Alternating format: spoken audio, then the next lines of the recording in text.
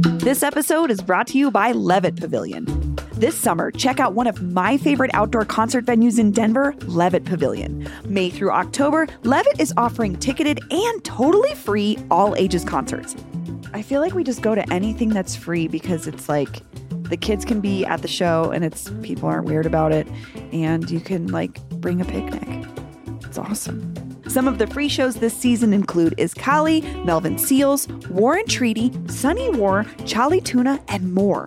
To RSVP for free shows and buy tickets, plus see the full concert schedule, go to levittdenver.org. That's levittdenver.org.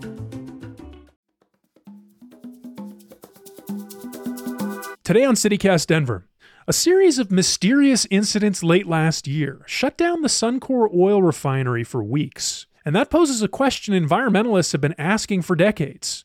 What if the massive Commerce City refinery shut down for good? Denver Post reporter Noelle Phillips is back on the show to break it down. Today is Tuesday, February 21st, 2023. I'm Paul Caroli, and here's what Denver's talking about.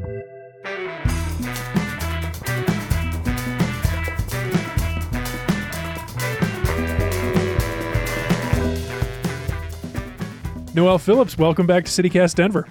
I'm glad to be here. So, Noelle, I think we have to start by defining our terms here because people say Suncor a lot, but what exactly do we mean when we say Suncor? Yeah, so Suncor is a big oil refinery in Commerce City. And when you drive down I-70 and you look to your left and you see all these smoke stacks, sometimes there's flames coming out, that's Suncor. And for more than 100 years now, this refinery has been something of a boogeyman for environmentalists, for neighbors and the neighborhoods that have grown up around it. But something happened in late December that kicked off a string of incidents that feels different. Can you tell me about the series of events that started on December 21st? Yes. So if everybody remembers, December 21st is when we had that really severe, really fast temperature drop. It went from 42 down to 5. And it was one of the biggest 1-hour drops in the National Weather Service in Boulder's history. And so Suncor experienced a malfunction that night. Most of us didn't know anything had happened until the wee hours of the morning on December 22nd. Colorado's only oil refinery is shutting down for months. The company's saying equipment was damaged leading up to Christmas Eve due to the extreme cold, but there was also a fire at the plant around 11 in the morning on Saturday, leading to 2 people being hurt. Right now, it's unclear how serious their injuries are. This is the second incident at the refinery this week. Just 2 days ago, the alarm was activated, but everything was deemed safe. Apart from the cold snap, have you been able to learn much more about what actually happened inside the refinery that week? What went wrong? Why those 2 people got hurt? Well, it's a private business. It's based in Canada, and, they're not subject to FOIA or CORA. Those are the federal and state open records laws. So they don't have to tell us anything. So that means reporters who cover the company have to dig. And in the past few years, because of the public pressure about pollution coming out of the refinery, they do have a public notification system. So I've signed up for the alerts.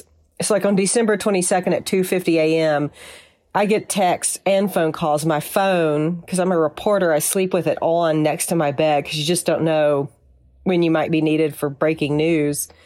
My phone started beeping, and so that was when I first knew something was wrong with Suncor. And now Suncor is saying the entire facility will be shut down and put into safe mode to allow for inspection of all units and repairs to damaged equipment there.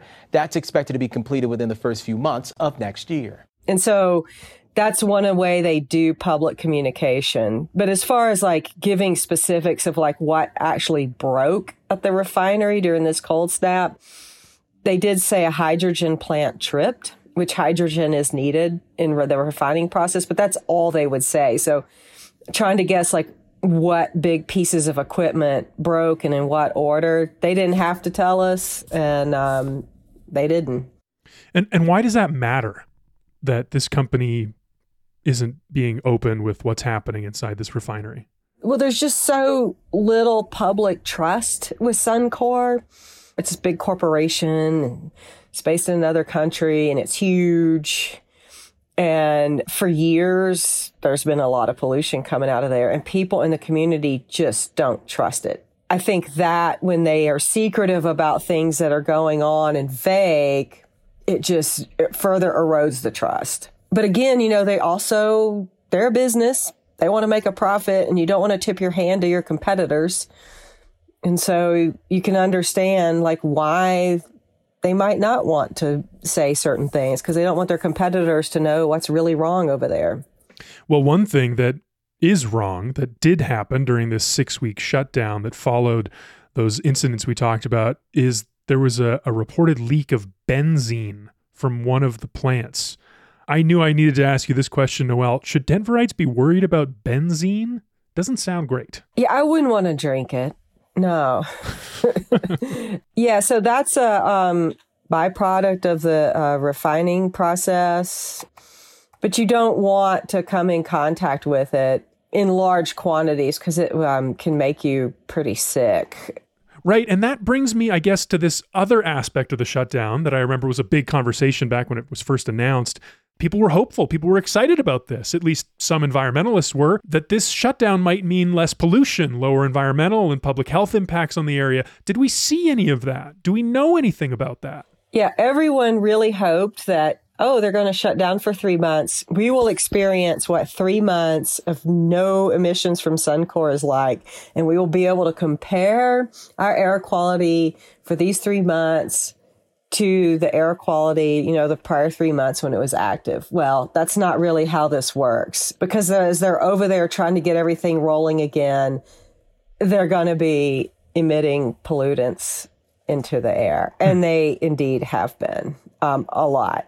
They have certain levels of all these chemicals that they can release. And when they go above that permitted level, that's called an exceedance. And so there's been more than 30 reported exceedances since December 21st. But the problem is, and it came up last week at a Commerce City Council meeting, is we don't know what the cumulative effect of it is. So if I live in Commerce City, a half a mile from the refinery, and I'm constantly breathing this stuff over the long term of my life, what is it doing to me? And that's something that I don't think anybody really has a grip on. You hear a lot, one of the Commerce City Council, the mayor pro tem has lived in the same house in Commerce City her entire life. And she's a family nurse practitioner. And she's like, I just see so many cases of asthma and so many patients get cancer and I get bad headaches. And I don't have any evidence that it's Suncor, but I feel like it is.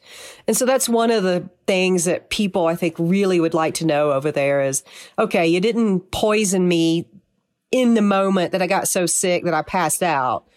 But I've lived here for 30 years and breathed this in, and my children have asthma. And it's got to be the refinery, but we really don't have any scientific evidence that is the case. Huh. Interesting. So there haven't been any long-term health surveys? You haven't seen anything like that? I'm shocked at that, actually. Yeah. And, the state came in and told Suncor you have to monitor your air quality, and they call it fence line monitoring. And so they're making Suncor put up air monitors at certain points along the perimeter of the facility. And these things rotate and constantly catch air samples. But then the state came in and told Suncor, all right, you're doing this, monitoring for these things, but we want you to expand what you monitor. And Suncor didn't like it, and there's a lawsuit pending over that.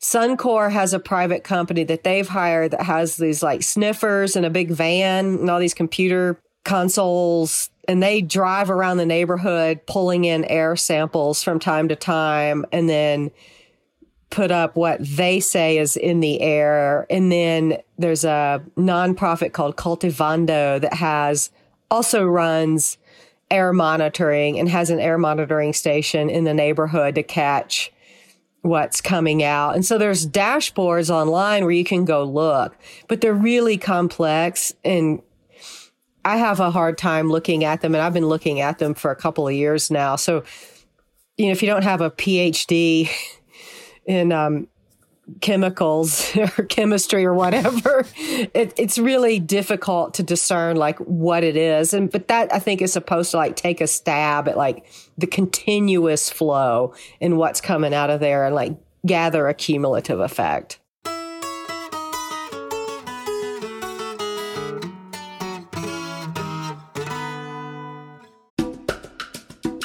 This episode is brought to you by the Colorado Wine Board. Because the wine community here is like surprisingly robust. I mean, think about Bigsby's Folly and Infinite Monkey Theorem here in Denver alone. And there are urban wineries all across the Front Range. Then there's the Western Slope, Paonia, Palisade. Hello, Palisade wine, are you kidding me? It didn't used to really be a thing, but from what I hear, it's very much a thing now. There are more than 165 wineries across Colorado to explore, and they produce all sorts of wine that reflect our unique culture and climate. So finding a label that you're going to love is easy, no matter where your adventure takes you. Discover it for yourself and support local winemakers at coloradowine.com. That's coloradowine.com. Let's talk about the other side of this, the economics of this whole situation. I've heard politicians talk a lot about how important Suncor is, not just to Denver, but to all of Colorado. What has the Suncor shutdown meant for the local economy? Well, a federal report came out last week, and the most immediate impact for all of us is gasoline has gone up $1 a gallon, and the federal government's report attributed it to the Suncor shutdown. So we're paying higher gas prices than almost anywhere else in the country. By $1 per gallon because of one refinery. It's the only fuel producer that's in Colorado, and 35 to 40% of all the gasoline sold in the state is made at the Suncor refinery. So without that product flowing into the state, we have to get it through pipelines or truck it in. And so there's like supply and demand economics, less gasoline available, and so it's going to cost more. And then because it's having to be trucked in, you got to account for like the labor and the fuel transportation costs of bringing it in from Nebraska, Kansas, Wyoming in a truck. I find this so interesting, putting the economic impact up next to the environmental effects that people are so upset about, that the neighbors have been complaining about. And I know that, it poses this one big question.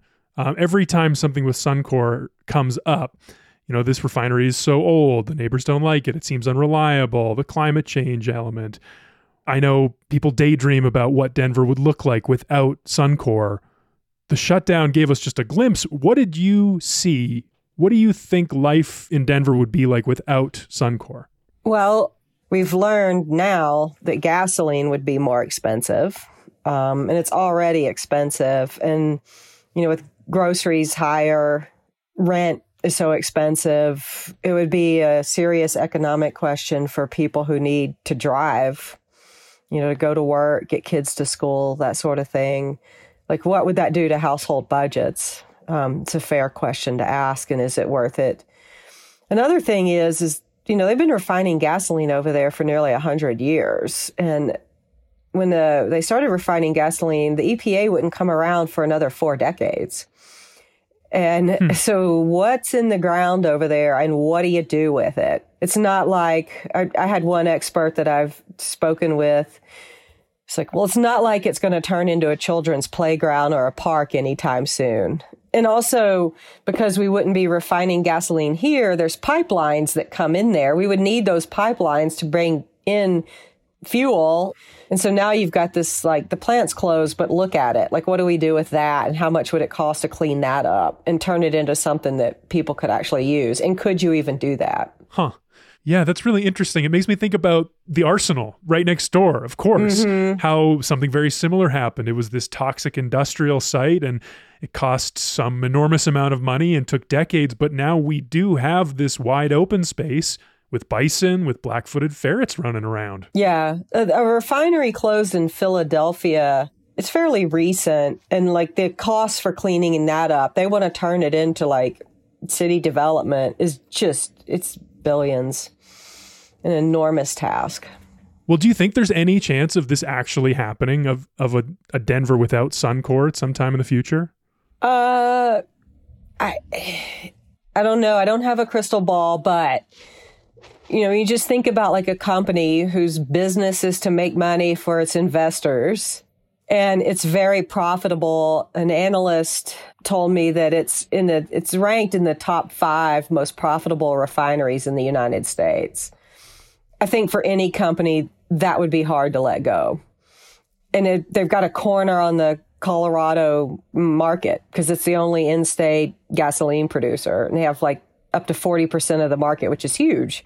I mean, at some point, perhaps there's enough public pressure and politicians finally give in, but there's just so much money, and the oil and gas lobby is powerful. We still like to drive our cars in America. And so, yes, while it contributes, like all of this oil and gas production and refining contributes to climate change, I don't know in my lifetime if that's going to go away. They can put more stricter regulations on it. Technology can improve and maybe reduce the impact. But I just don't know about that just completely going away. Well, Noelle Phillips, thanks for joining me and breaking this down. Yeah, I hope it helps people understand a little bit more about Suncor and what it does.